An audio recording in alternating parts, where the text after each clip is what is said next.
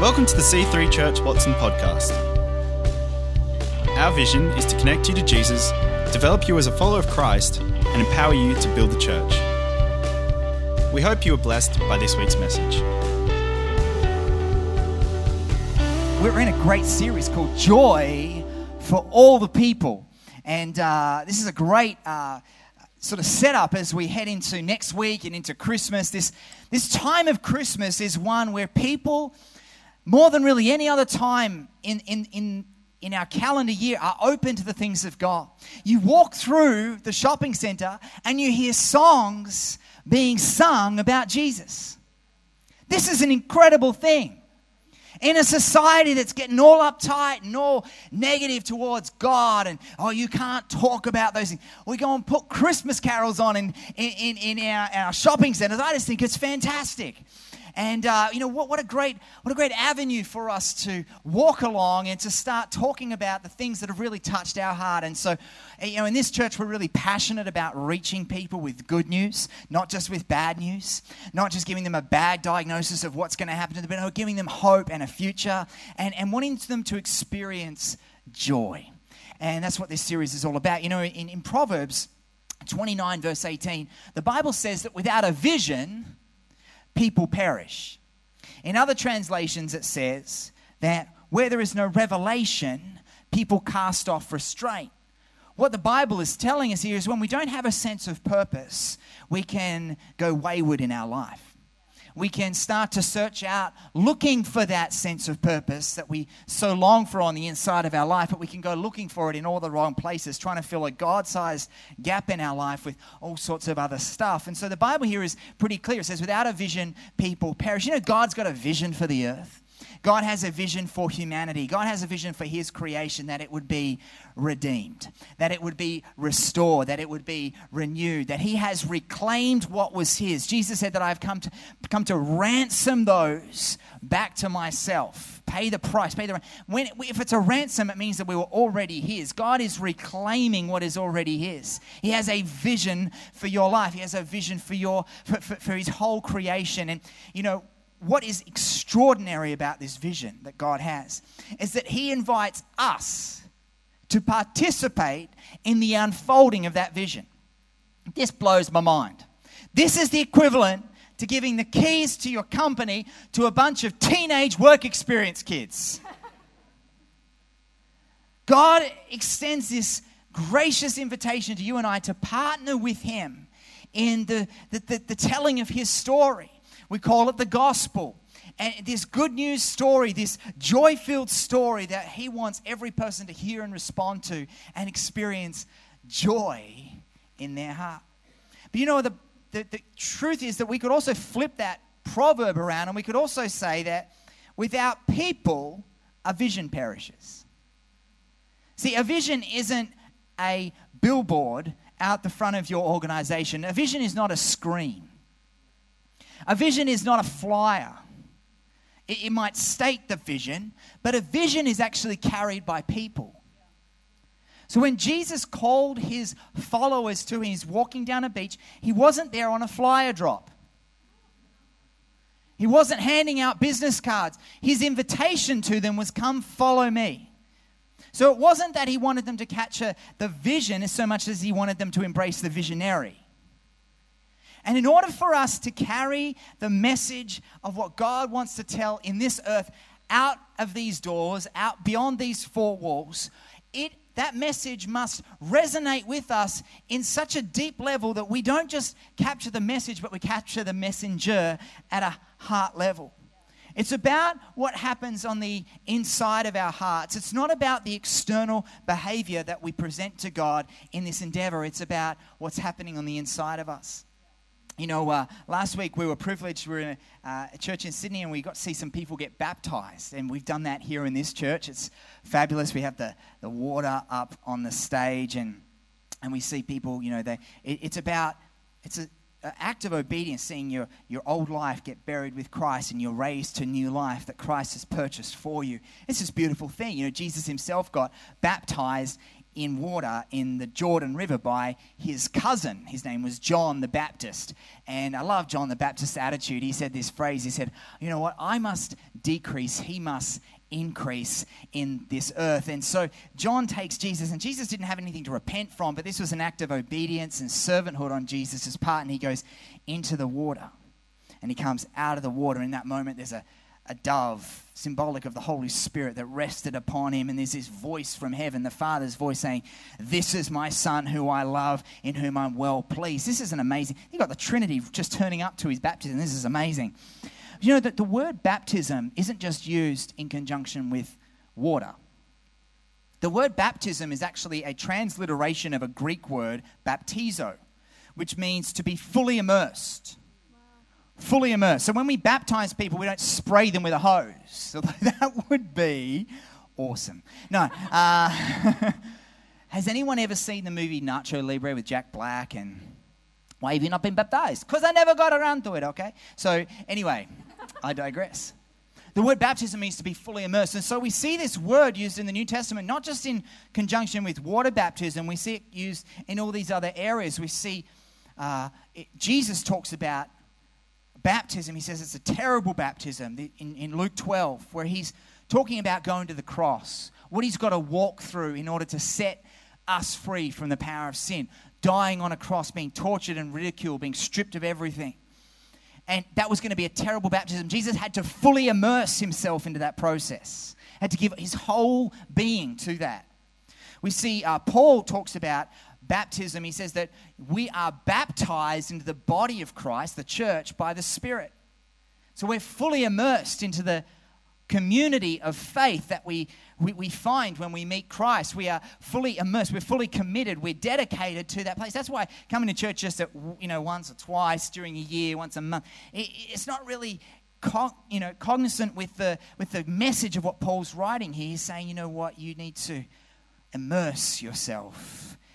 Then we see the immersion of the power of the Holy Spirit in the book of Acts, this idea of being baptized in the Holy Spirit, being fully immersed in the Holy Spirit.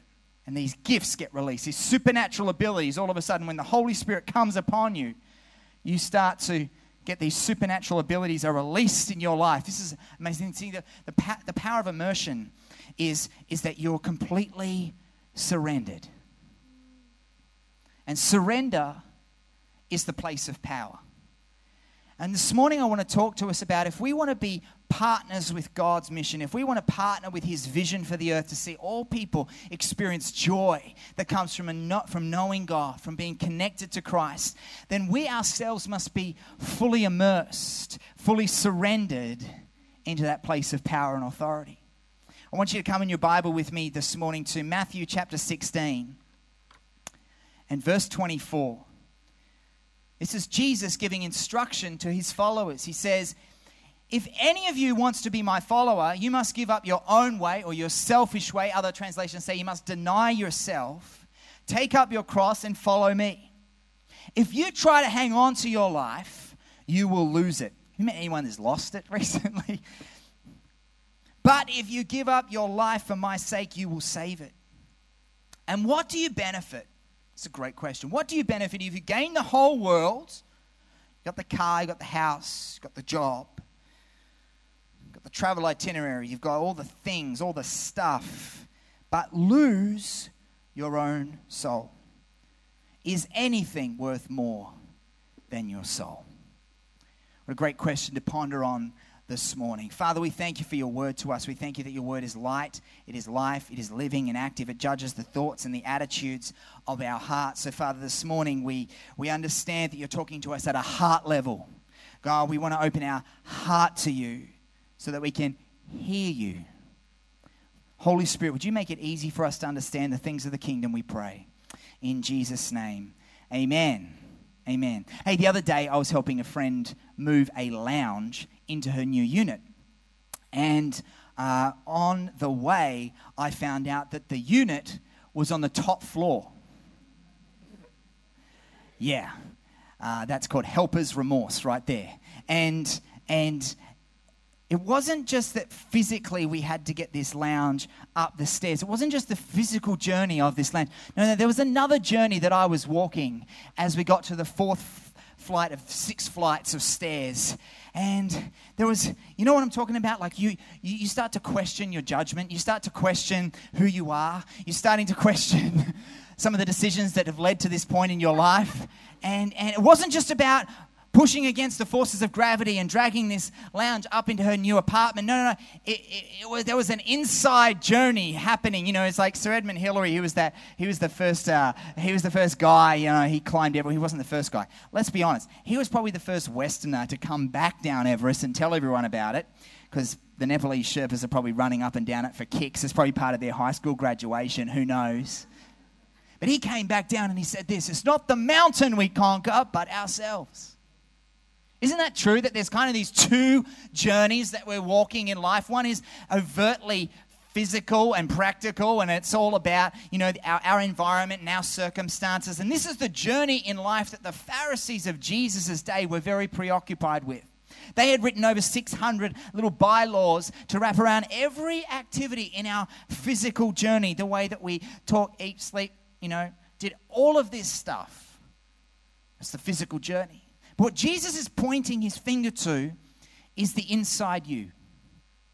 Is the heart of the matter of your heart. Your hopes, your dreams, your fears, your anxieties. These things that happen on the inside of you. And we know this. We know that even though we can be in a very peace-filled circumstance, we might be down the south coast looking at a beautiful beach and feeling the warm summer breeze on our necks and our back and thinking, oh wow, but we don't feel peace on the inside. We can be at a joy-filled party, but not have joy on the inside. So there are these two journeys that we're walking, and Jesus here is pointing that actually the matter of your heart is of great importance to God. What's happening on the inside of you? In Proverbs 23, verse 7, the Bible says that as we think in our hearts, so we are. In 1 Samuel chapter 10, the Bible says that man looks at the outward appearance, which is why I put pants on for you today. But God looks at the heart. Proverbs 4 verse 23 says to guard your heart above all else. Guard your heart above all else. Anything else. Guard your heart above all else, for it determines the course of your life, the direction, the way. So when Jesus says to his disciples in Matthew, he says, hey, I want you to give up your own way. What he's asking us to do is surrender our heart. Because if my way is determined by my heart, then when Jesus says give up my way, I must give up my heart to him. I must baptize my heart in the waters of surrender. If I really want to experience the joy, the peace that comes from knowing Jesus, I must baptize more than my behavior. I must get more than my feet wet. I must dedicate my heart to him. You know, we live in a culture that does interest and not so much on the dedication side of things. We're all eggs for breakfast and no bacon. It's like the chicken is interested, the pig is dedicated. You know, you'll get that on the way home. We live in a prenup generation, a warranty generation, a returns policy generation. We like to try before we buy. I can bet you that you'll start to keep all the receipts for everything that you're buying people for Christmas because you want to get maybe your money back on those things. We like to live with a back door just over there, with an exit strategy, with a way back. But Jesus here is instructing us to dedicate ourselves to him. In order to be participating in his purpose, in the unfolding of his vision, I must dedicate my heart to him. This is a big thing. I've got to immerse my whole life in surrender to him. The reason is that our surrender underpins every activity that we then do. If I'm surrendered to him, then it underpins my servanthood. If I'm serving without a surrendered heart, what I'm actually doing is trying to manipulate God and others in order to get a return. But if I'm surrendered, it doesn't matter because it's not about me. My surrender fortifies my faith because it's not about trying harder It's about trusting more. So we see this story that Jesus told of two lost sons. You might be called the parable of the prodigal son in your Bible in Luke chapter 15. But it's a parable of two lost sons. The first one leaves and is more overtly lost. Let's just say that. He goes on a journey like many people do of self-discovery. He takes his inheritance and he goes and he spends it on wild living. He just does whatever feels good. And he looks for truth in his own experience, in his own self journey of discovery. He wants to find what is meaningful in life. And there's a lot of people out there, and maybe you're one of them here this morning. You're on a journey of self-discovery. You're looking to find truth in your experience. This is the younger brother's journey.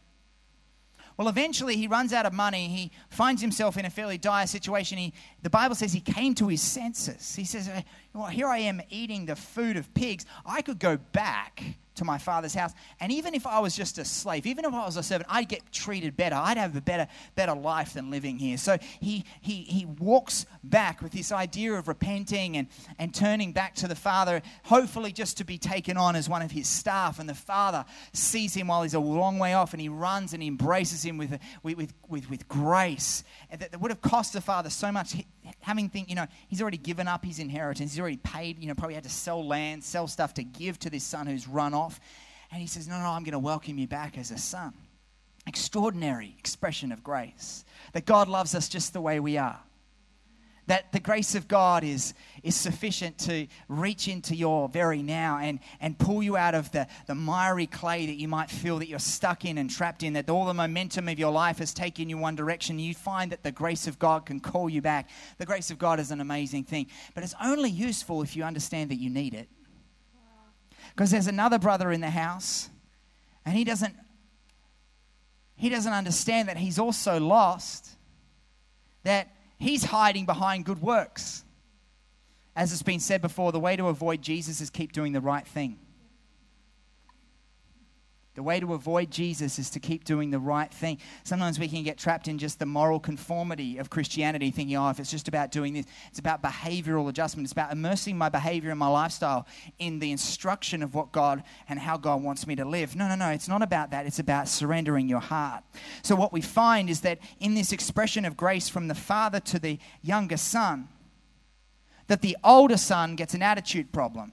And he doesn't understand that the father loves his sons. He wants them to enjoy the feast of his love together. And so the older son separates himself from the father at the end of the story. He says, you know what? I don't want to come into that feast. I don't want to come into that celebration. I've been here. I've been doing the right thing for so long. I've been serving you. I've been obeying you. And you never once gave me that.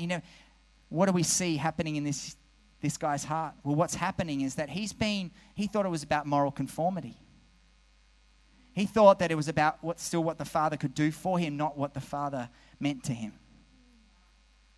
And so you and I can be younger brothers or older brothers and still miss the point that it's not about self-discovery. It's not about moral conformity. It's about experiencing grace and surrendering our heart to him. And so I don't know where you're at this morning. Maybe you've been walking a journey of self-discovery. Maybe you've been walking a journey of moral conformity. And, those two groups, they love to just throw rocks at each other all the time. Pick a subject, we'll just start flinging mud at each other. But Jesus is pointing out, no, neither of you have got this. Because I'm not after your behavior. I'm after your heart. Powerful. So what do I trust more in? I trust in the finished work of Christ. I trust that, God can work things out. Instead of me having to manipulate others and force my agenda and control the situation and always be in charge, that I can actually let go and let God. Instead of trying to win that argument to win someone to come to church and then win them at an intellectual level to try and convince them that God exists and that he loves them. No, but you have a revelation of a heart surrendered to his grace that flows out of everything that you do. That you're not working to bring that person next week so that you feel better about your relationship with God. You want to see them experience the same level of joy, peace, and love on the other side of that surrendered heart that you yourself have received. This requires an immersion into the things of God. Jesus himself had to immerse himself into a position of surrender. The Bible says that he took on the very nature of a servant. What does that mean? In John 4, we see a glimpse of this when he's sitting by a well and he's had a conversation with a woman and his disciples come back because he was hungry physically. And when the disciples get back, he says, I have food that you know nothing about. My food, the sustaining power of my life is to do the will of him who sent me. There's a sustaining power that begins to work in our life when we're surrendered to him.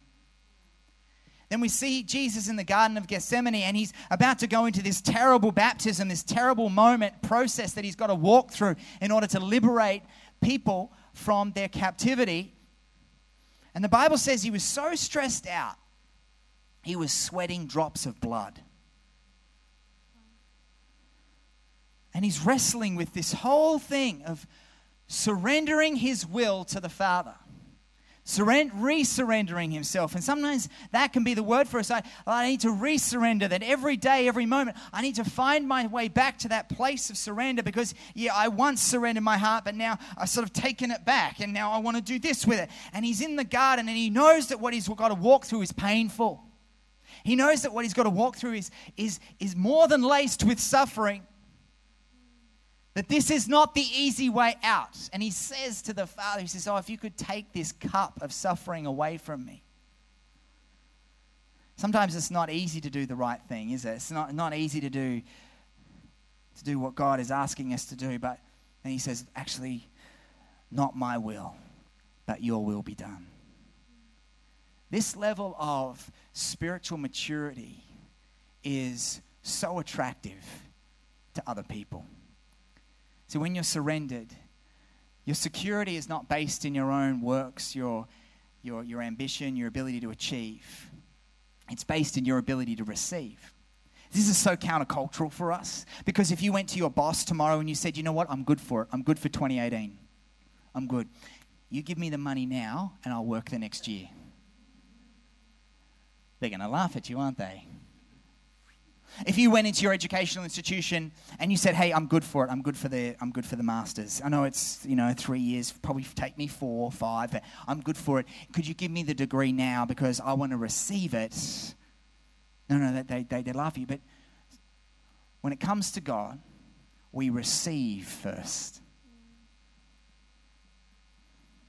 Jesus' baptism in water was so powerful that when he came out of those waters and he heard the voice of the Father say to him, this is my son in whom I love. Get that? We all love our kids. Get it? In whom I'm well pleased. He hadn't done anything yet. He hadn't performed a miracle yet.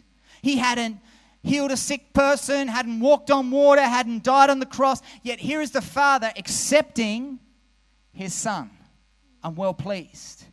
I'm wondering if you're still living a life and a walk with God where you're trying to achieve the acceptance of the Father that has been freely given. Wow.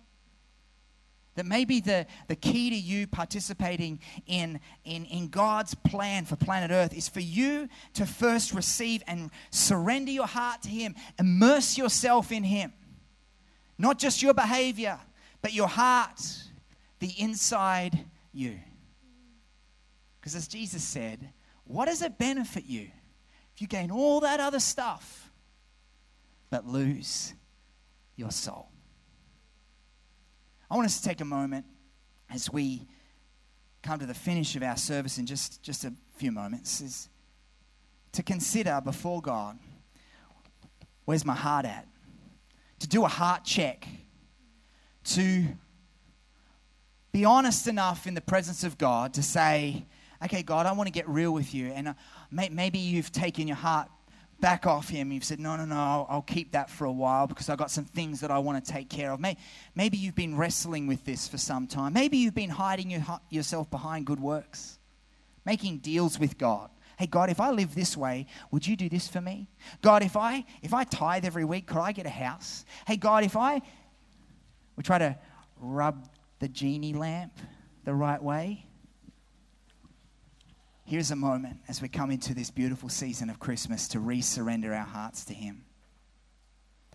And I'll tell you this, if you get past your pride, which is the barrier we're talking about here, if you get past your pride, God will help you get past your problems. He'll get you past your problems. Maybe you've tried to anchor your peace in something other than a surrendered heart. Maybe you've anchored it in your wage, your provision. That's fine while the money's flowing, but then when the money stops flowing and the money's acting funny, as they say, you start to lose your peace. See, all the devil needs to go after is that thing that you've anchored your peace and your joy and your hope in, and you lose your peace. But if you surrender your heart to Jesus, nothing can steal your joy. Nothing can steal your peace. Thanks for listening.